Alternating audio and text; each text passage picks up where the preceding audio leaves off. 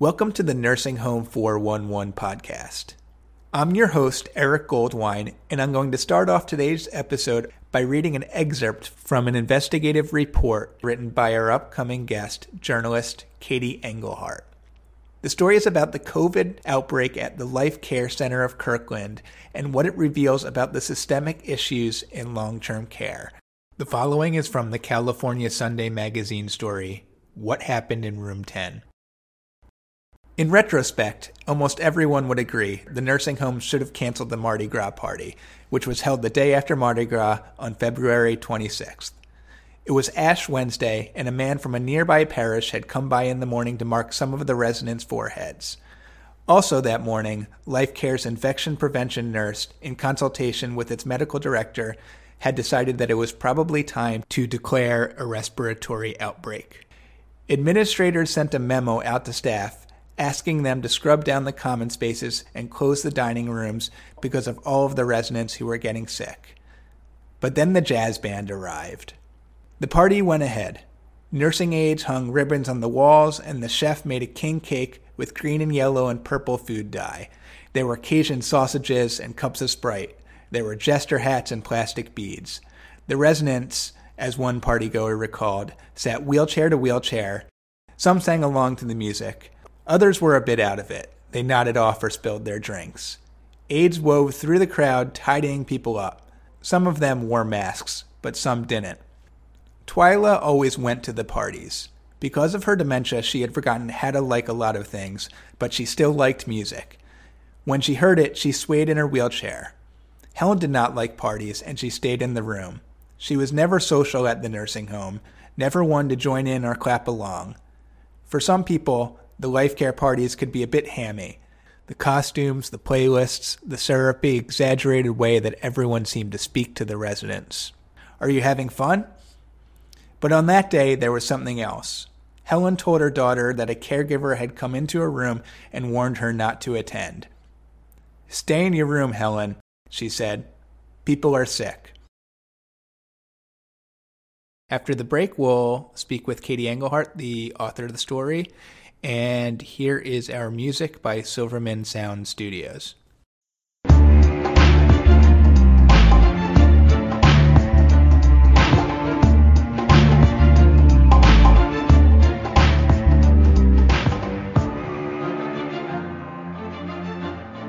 Hi, Katie. It's so great to have you on the Nursing Home 411 podcast. Thanks for coming on.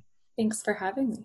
Since March, we've been hearing about the Life Care Center of Kirkland, the Seattle nursing home known as the epicenter of the U.S. coronavirus outbreak. And a couple months ago, I stumbled upon an incredible investigative piece in California Sunday that focused on the residents at Life Care Center and also used those residents to tell a much larger story about the root causes of the issues in the nursing home industry. And I read the piece and I thought I need to get Katie on the podcast. Mm-hmm. So that's why you're here. Thank you. So the piece is called What Happened in Room 10. Can you tell us what happened in Room 10? Yeah. So I think, to start, I remember in the early weeks and months of the pandemic, the Life Care Center of Kirkland, Washington really dominated the news cycle. It was the first institution in the United States to be hit with COVID. So that at one point early on, of the United States 9 cases, 7 of them were tied to the nursing home. So, I'd watched these news stories about Kirkland. I'd seen the horrifying images of residents being covered with sheets and taken on stretchers to paramedics waiting in a large parking lot. And the story was really striking to me, but, I wasn't reporting on it. I sort of let the news pass. And then I got a call from California Sunday, and they were interested in me digging in. So as a journalist, what was really important to me early on was to try to tell the story from the perspective of residents inside the home. I think that older adults in the United States tend to be written about as subjects, but not really understood or written from the perspective of. So that was something I knew I really wanted to do. I wanted a story that explained what had happened at the nursing home more broadly, but also just really introduced readers to a few of the people who lived there in all of their complexity. Again, as a journalist, I think that older adults tend to be written in a very sort of cliched and hackneyed way. You'll see a story about a cantankerous little old lady or a sweet little old lady, but not just sort of rich, interesting, multifaceted people. So the story that I ended up telling was about two women who I call one who I call Helen, that's a pseudonym, and the other named Twyla, who lived together in room 10 of the Life Care Center of Kirkland. They lived in side-by-side beds that were no more than 10 feet apart for over a year. And they experienced this outbreak very differently, as did their families. Twyla ended up dying of COVID. She was one of the nursing home's first COVID deaths. Her 98-year-old roommate, Helen, ended up surviving. And in the weeks and months since, Twyla's daughter has decided to sue the nursing home in the belief that the nursing home made mistakes that are responsible for her mother's death. And Helen's daughter has remained supportive of the nursing home, believing that staff and residents there did everything they could. So the piece really starts with this divergence around this bigger question of who is to blame for the deaths at the Life Care Center, and it kind of takes it from there. So we're looking at the whole outbreak through the perspective of these two women. Right. And how did you go about finding those two? I'm sure you talked to dozens, probably more families, people associated with the facility. How did you decide, or how did you identify those two particular women? Yeah. This was really hard. I mean, normally for a story of this length, it's a 16,000 word piece. I mean, it's a pretty meaty investigation. Normally I would be there on the ground, kind of meeting people and seeing what things looked like. But I wasn't able to do that. The nursing home was and is mostly under lockdown. So I just started, getting in touch with family members whose names had been in the press. And it was really one of those things where one interview led to the other. I ended up speaking to about 24 Life Care residents, family members, and staff members. That included people who worked as licensed practical nurses all the way up to, high-level administrators. It included some residents who were still living in the nursing home. And so I really got this whole range of perspectives. I didn't know what the story would be at the beginning, beyond that it would be about the nursing home, but I started to notice patterns. I got a little floor map, a kind of architectural map of the nursing home, and started putting residents' names down in different rooms and seeing what had happened where. And that's really where the story came from. But it wasn't easy. And keep in mind too, the nursing home is being sued. And so administrators were not terribly cooperative, to say that. Right. And I would imagine that residents and families might fear retaliation. Staff members are in this vulnerable position. So I imagine there's this reluctance to speak to a reporter.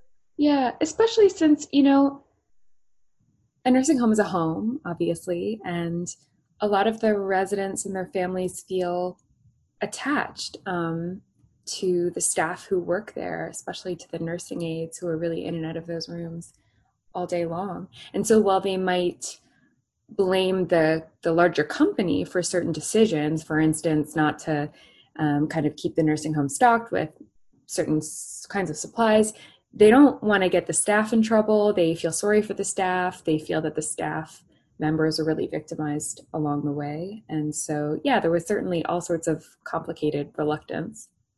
Mm-hmm. So what I really appreciated about this report is that it both told a compelling story, it put a face on, or several faces on this, and it also carefully explained the macro issues at play, these complex things: private equity and real estate, ageism, Medicare and Medicaid, the federal government's response. How did those larger structural factors play into the outcomes at Kirkland? How did they play into the outcomes of those two residents that you focused on? Yeah. I mean, so yeah, at the beginning, I really had this question in mind of who is to blame or what is to blame for the deaths that happened. I think there's a tendency to describe, I've seen it in a lot of news articles, a tendency to describe deaths in nursing homes as sort of inevitable.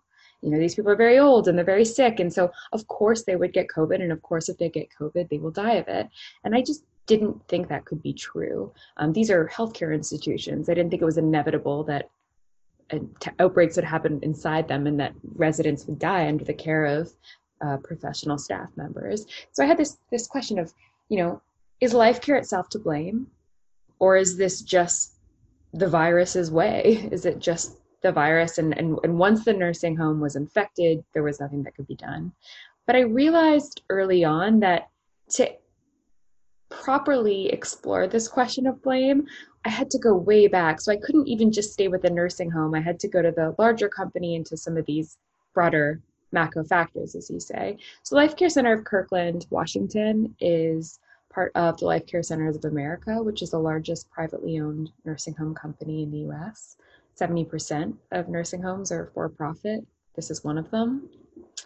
And what I saw right from the beginning is this incredible tension between the role and responsibility of a private company with its own income and ways of doing things, and the public health infrastructure that exists or sometimes doesn't exist around the nursing home.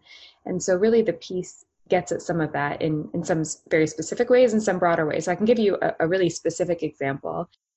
That had to do with the doctor at the nursing home.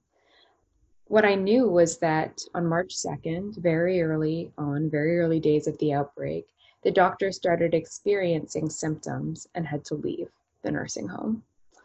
So what I learned as I picked this apart was that this doctor was not only the medical director of the nursing home, overseeing all of the healthcare that happened there, but he was also the primary care physician for almost every single resident, which meant that effectively he was overseeing himself and didn't really have anyone else to lean on in a situation like this where he was unable to be present.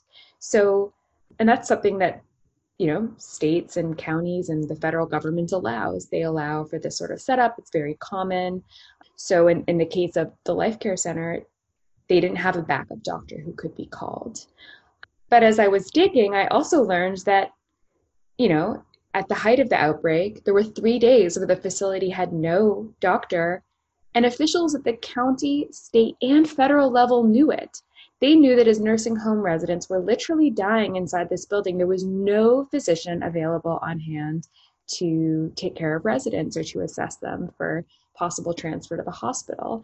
And so this seems like a failure on multiple fronts. It was a regulatory failure that didn't require the nursing home to have any kind of backup or medical support or kind of check on what the doctor is doing. And B, this failure of the emergency public health infrastructure to jump right in and to provide some sort of emergency care. And, you know, it was interesting actually stepping back in the example of Washington State and looking at just generally how the state prepares for things like a pandemic or emergency. And I could just see from official reports that, gosh, nursing homes were completely or almost completely absent from planning. I mean, there was one 90-page report that the state of Washington produced. It had more kind of words devoted to what veterinarians should do in the event of a pandemic than what a nursing home operator should do. And I found that really striking. And so you published the story. Do you get feedback from Life Care? Do you get feedback from family involved? Do you get what kind of response do you get as a journalist? Yeah. And are you like nervous after you publish something that you've worked so many hours on, so many days on, that you're probably even have some emotional attachment to? Sure. Yeah. I mean, I was nervous, although the piece was very thoroughly professionally fact-checked and reviewed by a lawyer. But of course, you're always worried about perspective. I heard a lot from people about the history I told about the nursing home industry.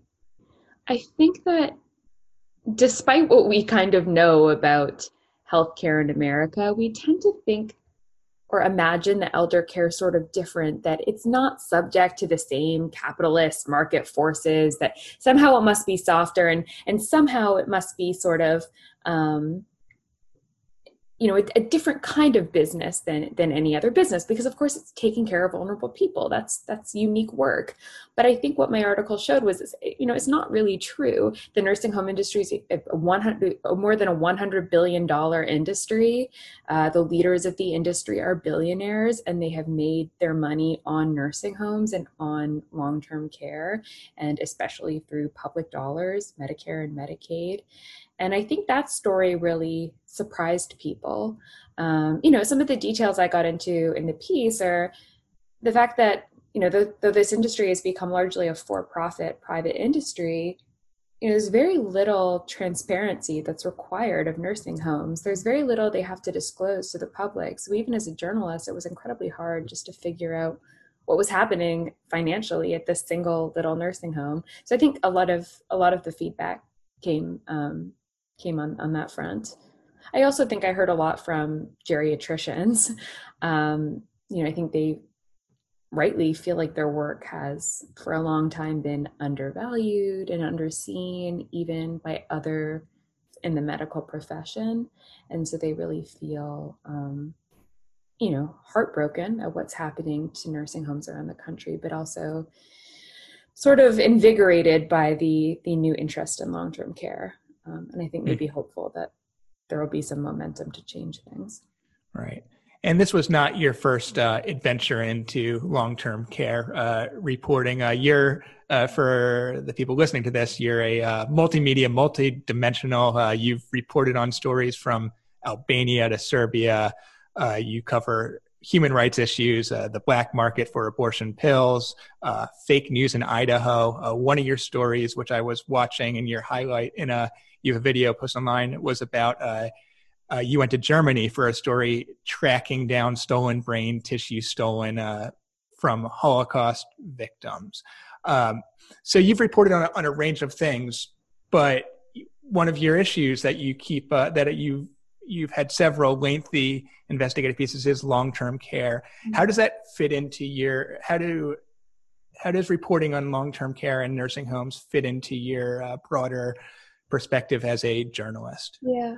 Well, I guess I'm interested in ethics, and I'm interested in the way that philosophy and morality intersects with policy. And so medicine is this place where that's happening all the time. I'm especially interested in issues where I feel like they are so complicated that, in fact, reasonable people could have very reasonably different opinions. Long-term care, I don't think it's not an obviously partisan issue. I've talked to a lot of people, Republicans and Democrats and independents, and their political affiliation doesn't necessarily help me predict how they feel about long-term care. And that's kind of a space I like to be in as a reporter, where people still have sort of nuanced and personal views that haven't been handed to them by, some other affiliation.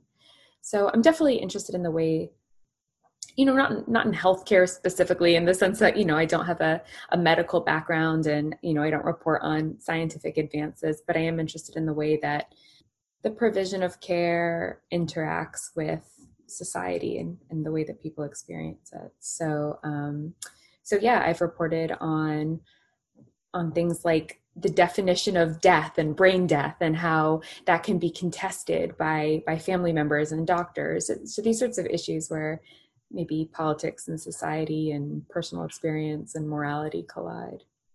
Do you take, when you're reporting on nursing homes, are there skills, are there experiences based on your international reporting, or based on some of the issues that translate into the nursing home setting? Yeah, I think I tend to have like a really slow, long, winding interview style. I don't tend to, I tend to talk to people many times and to have our conversations go in a lot of directions. And I think that's really useful when reporting on something like this that is often, in this case, a lot of the family members were still experiencing a lot of grief and a lot of trauma, and it was useful to just give interviews space and just have people bring up what they thought was important to them. Specifically for this piece, I've reported on dementia in the past, and that was really useful.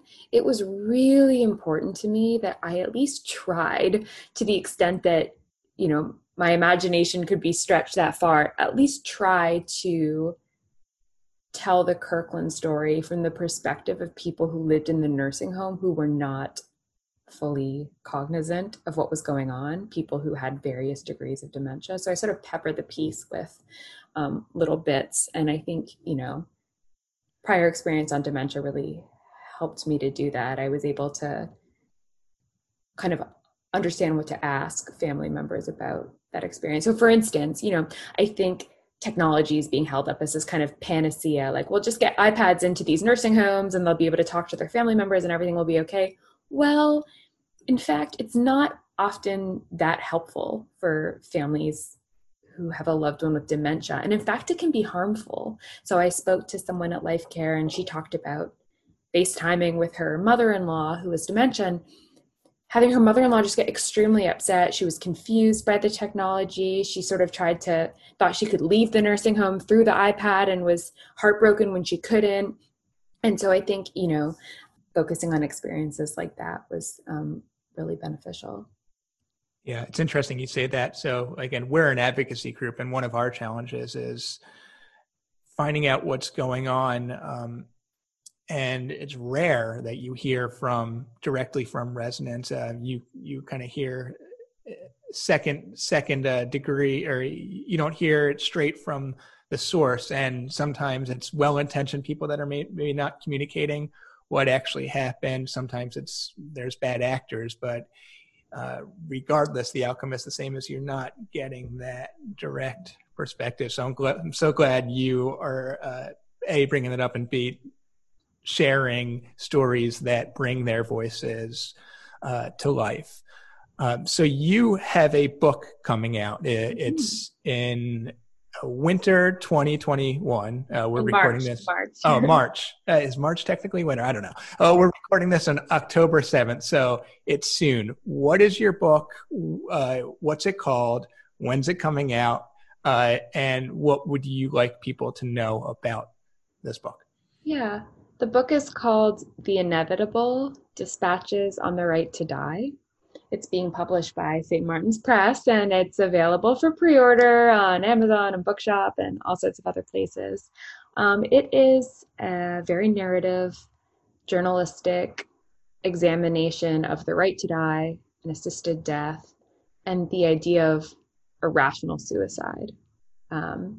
So I start the book with medical physician-assisted death in the United States, and I look at the laws that have been passed, and I look at certain places where people are assisting or receiving medically assisted death, and then I expand from there, and I look at all the different activities going on across the United States and around the world that really fall beyond the margins of the law and organized medicine. So I look at groups that work to help people who are sick end their lives.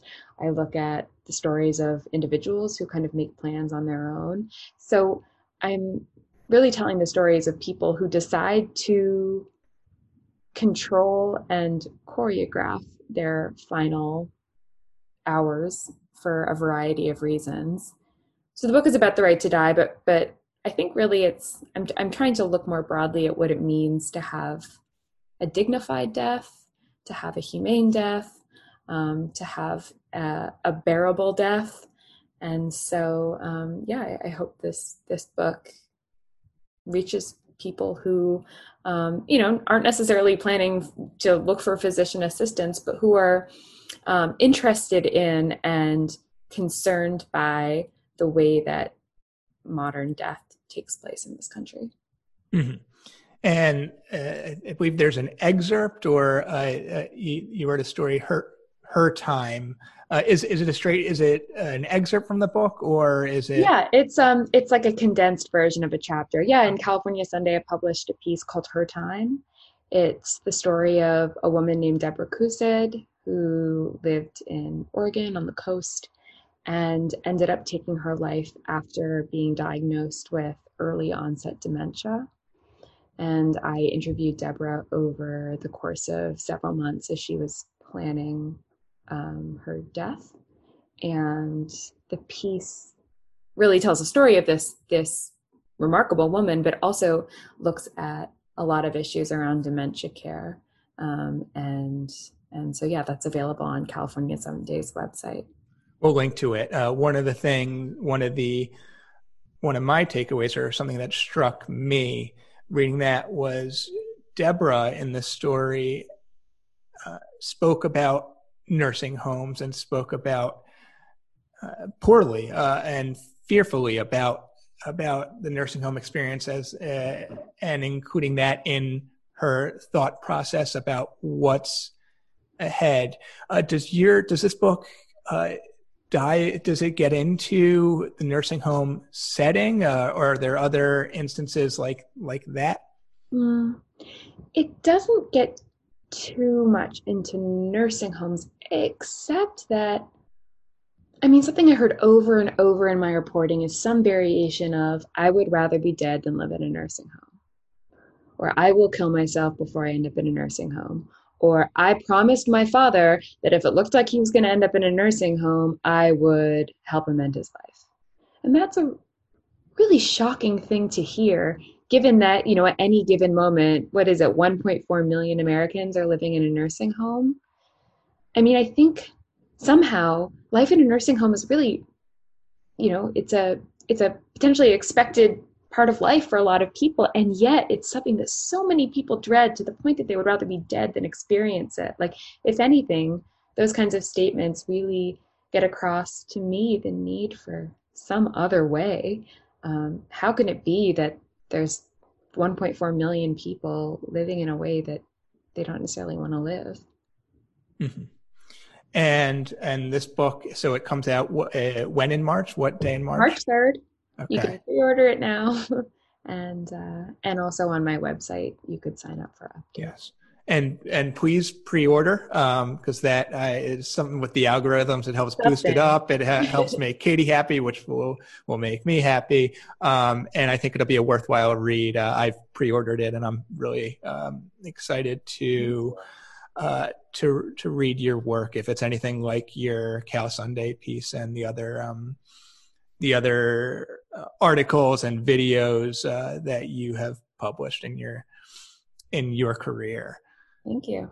Yeah. And so we close our interviews by asking for recommendations from our guests. And these are going to be two recommendations. One is related to, is a book, article, a TV show, anything related to long-term care. And the second is just any piece of, any non-long-term care content. So let's first hear your LTC related item.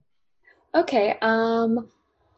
Well, long-term care related, I'm sure people have recommended this before, but the book Elderhood by Dr. Louise Aronson, I found to be extremely illuminating, and is maybe a good introduction for readers who just want to know more about geriatrics and how the field is developed and the current state of play.